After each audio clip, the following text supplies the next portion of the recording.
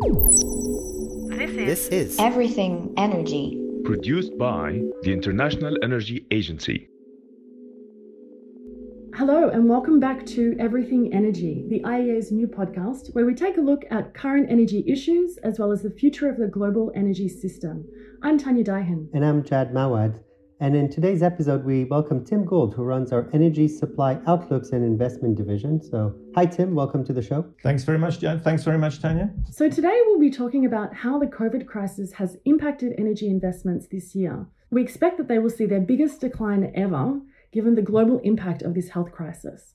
This has, of course, been a key theme for the IEA in recent months. And as we come out of the month of May and into June, we're starting to get a clearer picture of how the year is going to shape up. And some of the findings are worrying. There's a great risk that the current lockdown may lead to a lock-in of obsolete technologies for years to come. Tim, before the crisis in 2020, we were expecting investments in the energy sector to rise. This actually would have been a reversal of recent trends. That's right. I mean, we spend a lot of time looking at what the companies are saying, what governments are saying about their investment plans, and because those investments are some of the best guides that we have to the direction that the energy system goes in the future. So if you want to understand where we're going to be in 5-10 years' time, one of the best ways to do that is really to look at where the money's going today. And the signs initially for 2020, when companies and others starting putting together their plans for the year, were quite bullish. Particularly some power sector companies were signaling that they were planning to step up their investments this year. But then, of course, as you mentioned up front, that has had an abrupt reversal with the events of 2020. Yes, indeed. In fact, this has not been an ordinary year in any sense of the term. And we obviously now see major declines in energy investments across the board, across the energy sector. So walk us through where you see the biggest drops this year. You need to differentiate across different parts of the energy system. But one thing that all sorts of energy investments have had in common is just that practical disruption to investment activity because of lockdowns, because you can't move goods around the planet, you can't move the people to where you need them for the investment activity. And that's just meant that procurement schedules have been shifted back and completion dates have been pushed back into the future. So that's been common to the investment picture across many parts of the energy sector. But then you start to have to differentiate between different sectors. And the bit of the energy system that's been hit hardest by a long way is oil and gas. As you know, because of the restrictions on mobility, oil demand was hit very hard. Prices came tumbling down. The revenues going into the oil sector this year are a fraction of what they were last year. In fact, we looked at the spending by consumers on energy, and we reckon that consumers around the world will be spending roughly $1 trillion less this year than they were last year on oil products. And that feeds through into all sorts of interesting questions. It's causing huge fiscal strains in many of the countries that are dependent on hydrocarbon revenues in the Middle East and elsewhere. But it's also meaning that there's that much less money coming in to the oil and gas sector. So when we look at 2020, when we look at the revisions to the capital expenditure plans that have been announced by companies, we think that spending capital expenditure this year on oil and gas is going to be about 1/3 lower than it was last year. The volume of the reduction in other parts of the energy system is lower, so around 10% less in power, a reduction also in spending on energy efficiency, reduction in spending on coal supply.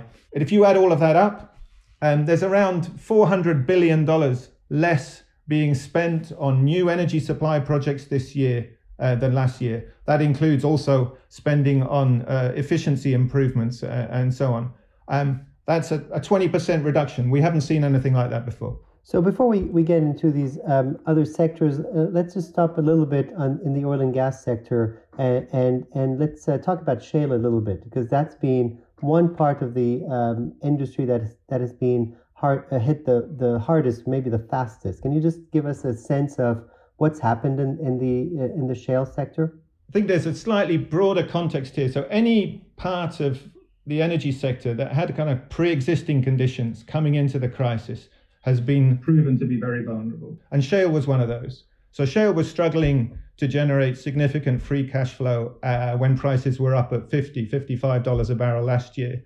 And so there was a lot of pressure from investors to rethink business models, to focus on capital discipline, to start generating returns for the investors. That was true at $60 a barrel. So it's no surprise that at the sort of oil prices we've seen this year, the outlook for many highly leveraged shale companies looks really tough. So investor confidence, access to capital has really collapsed this year.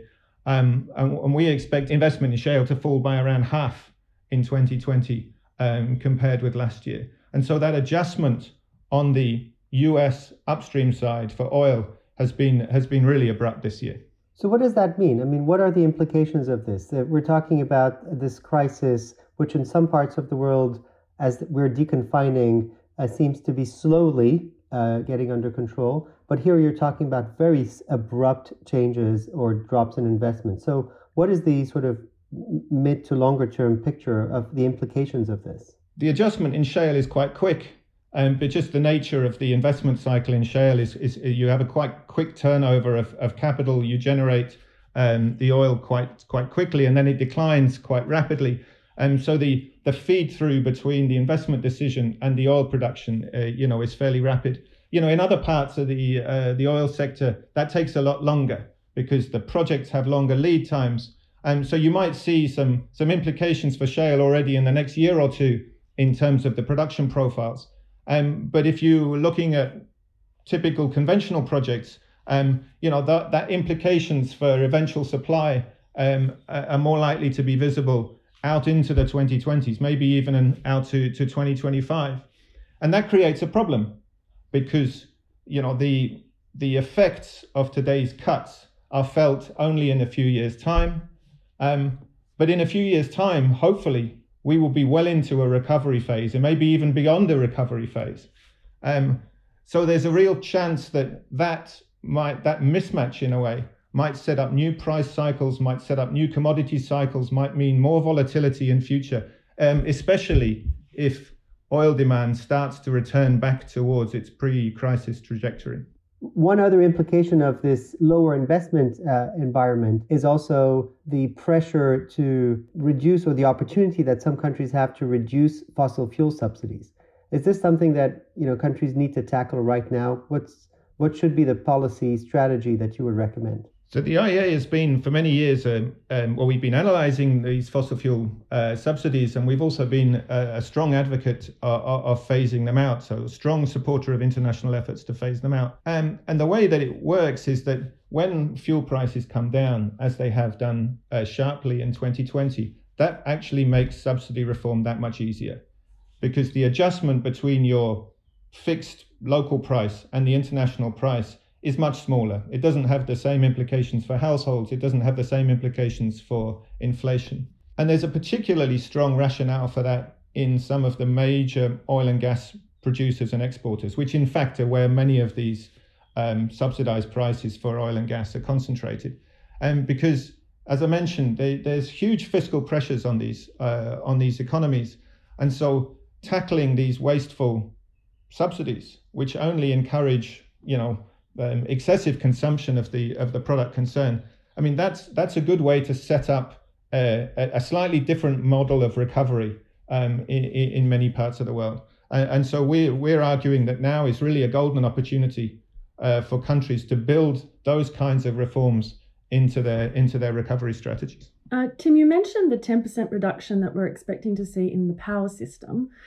We can all see how the crisis is highlighting our growing dependence on electricity, not only in terms of the emergency response to the health crisis, but also how many of us have relied more heavily on digital communications during times of physical distancing. What impact does decreased investment on electricity have on the development of sustainable power systems and the security of electricity in the future? The power system is very different from oil and gas. It's much more local. There is slightly different dynamics in different parts of the world. But the one common denominator is that pretty much everywhere, we're expecting that electricity plays a larger part in the future than it has in the past. So it's a rising share of our consumption. It's at the center of our modern lives. So at the at the heart of the concern that we have about the numbers for investment this year in electricity is just a recognition that we cannot afford that mismatch between the money that's going into the power sector and the central place that electricity has in strategies for economic development and indeed for energy transitions. And there's two areas that I think are worth highlighting. One is that the investments in renewables have taken a bit of a hit, down 10% this year. It's been particularly difficult for distributed solar PV. Lockdowns, strained household budgets. Small businesses are not going to be investing in those rooftop solar PV projects that they might have planned for at the start of the year. So that's been the sector that's been hardest hit. But the one that we highlighted in the report, and the one that was highlighted also in our electricity ministerial roundtable last week, was about the infrastructure. So the way that we transport electricity around the system, because that is really the backbone of our systems today, and that infrastructure becomes even more important in clean energy transitions. And we're concerned that there's been a declining trend in investment in grids already for a few years. And that took another hit. That's likely to take another hit in 2020. So there's some warning signs here for the power system. So we have to make sure, policymakers have to make sure that the power systems remain reliable, even as they're transformed by the rise of clean energy technologies. Just before we move on to talking more about renewables, one of the findings of this analysis is that coal is picking up in Asia. Can you tell us what's behind that growth? If you read the newspapers, the coverage in Europe and in parts of North America, you'd be forgiven for thinking that coal is just on the way out.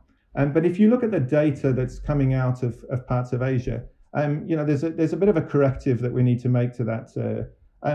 Coal-fired power has not had a good year by any standards. And certainly the amount of new coal-fired capacity that is being introduced in the system is a long way from what it was 5 years ago. But there is still a steady stream of new coal-fired plants being approved and coming into operation in many parts of Asia. What we looked at in particular was the data for the first quarter of 2020. And we saw that this is mainly in China, but not exclusively in China, that the rate at which new coal-fired plants are being approved is roughly twice as fast as it was in the course of 2019. And that's, of course, a warning sign for future emissions, because many of these coal plants, their operating lifetimes might be certainly in excess of 20 years and up to 40 years or even more. So you really are locking in problems for the future from an environmental perspective by approving these sort of plants today. So part of the findings in the report is if we go back to 2015, we see that investments in clean energy technologies as a whole have been relatively stable. You mentioned for this year some fairly sharp drops for renewables, particularly distributed PV and really across the board. When you look at the level of investments this year, can you just give us a sense of is that going to be enough to meet our long-term sustainable targets? Because one of the questions that keeps coming up is fundamentally what has been the impact of the crisis on the clean energy transition? The clean energy transition is all about a transformation. It's about changing the nuts and bolts, the infrastructure that we use to provide all of our energy services. And of course, that transformation requires investment. And that's why we're particularly concerned that the investment in a suite of clean energy technologies is not picking up as fast as it would need to in order to have a successful transition, in order to tackle climate change. If you look at our numbers since 2015, investment in clean energy technologies has been pretty flat at around $600 billion a year. And that's, remember, the period since the Paris Agreement was concluded. So you might have expected to see, in fact, a sharp pickup in that sort of investment. There's a sort of caveat here because the costs of solar PV and wind in particular have come down sharply over that period. So you're getting, those dollars are working harder over time. You're deploying more capacity for the same amount of money. But still, in our view, Right now, that share of clean energy spending in total investment is stuck. It's been stuck at around 1/3 of the total. I mean, it really needs, within the next 10 years, to be up to around 2/3. So let's not kid ourselves that there's enough money going into that transformation. The data that we have in the World Energy Investment suggests that it needs to pick up sharply and rapidly. And the problem that we have with the current crisis is that people this may in fact slow down aspects of that much needed transformation. So in terms of that, where do we need to see more spending, and what kind of spending do we need to really get on track? There's a number of aspects to that. I mean, and there I'm reaching into the analysis that we do in the World Energy Outlook about our sustainable development scenario. Naturally enough, renewable power is a big part of that, picking up investment in the technologies that we know have strong business cases: solar PV, wind, onshore, offshore, a range of other renewable power technologies. We've talked a bit about infrastructure, also exceptionally important. But we need to think beyond the power sector. The power sector is only one part of the solution. And so there's a whole range of low carbon fuels that are needed for that transformation in the sustainable development scenario. There are other technologies as well, the suite of technologies that including low carbon hydrogen, carbon capture, utilization and storage, where investment up until now has been relatively thin, but would need to pick up sharply in the years to come. And last but far from least, there's energy efficiency. In IEA analysis, it's clear that efficiency is going to be a big pillar of clean energy transitions. And there is a risk that in an environment where fuel prices are low, where budgets are stretched, people are not going to invest in those efficient choices, in those new technologies that are going to contribute to emissions reductions in future. So you mentioned the long-term work that you also do as part of the World Energy Outlook, and the setback in some ways that this crisis represents to meet the long-term sustainability goals. And one of the key policy responses that the IEA has been pushing for is really to make sure that governments take into account the need for sustained and maybe accelerating investments in clean technologies in any of their recovery packages that are being considered. So where should government step in? What is the advice now that we need to be putting forward to make sure that this is not an opportunity that is lost after this crisis? I think one way to answer that is look at some of the risks that we see to the structural transformation of the energy sector. Many energy companies will emerge from this crisis with significantly weaker balance sheets, and they could rein in investment plans as a result. You're also going to have hesitations in households and in companies to replacing old, obsolete equipment. Maybe they will feel, well, we can live with this for a few more years and wait till we feel a bit more comfortable about making some of those choices. Maybe that entrepreneur or that startup that has a promising new technology idea, maybe that access to venture capital might not be as readily available as it has been up until now. And I think governments can act in all of these areas if they build in energy and sustainability into their recovery strategies. I mean, as you know, we're going to be going into this in detail in a World Energy Outlook special report that's coming out shortly. But we think there are big opportunities to, first of all, push some of those clean energy technologies that are ready for the big time more rapidly into the system. So to create those incentives for capital to flow towards those technologies, and also to accelerate a bit the turnover of the equipment and the infrastructure, and that is a big part of the energy system, but which normally sticks around for a long time. But maybe there's ways then to encourage people to make more efficient choices when they buy their next car or when they buy their next appliance for the home. And all of those elements can be usefully, in our view, worked into recovery strategies. The particular focus that we're having in the new analysis is the elements that have that best optimal combination of things that are good for energy and good for the economy as a whole. So where can we get the clean energy technologies that deliver employment and deliver an economic boost as well. I think it's safe to say that we are all very keenly awaiting the analysis that is being put together for the WEO Special Report on Sustainable Recovery. That brings us to the end of this episode. Many thanks to Tim for joining us, and of course to our listeners. You can take a look at this analysis and more in our latest World Energy Investment Report on our website at iea.org. Thank you, Tim. Great pleasure. Thanks very much for having me.